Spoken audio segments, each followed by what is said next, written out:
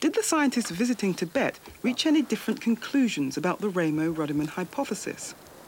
I think it's one of the most interesting ideas to have developed. I should say that geologists are inclined to favour the idea because it does involve physical processes that they're interested in.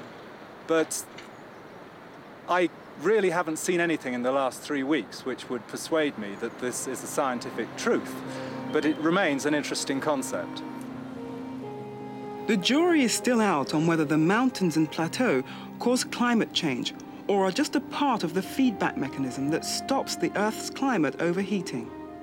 But there's no doubt that the uplift of the highest and the largest plateau on Earth coincides with a period of extraordinary global cooling.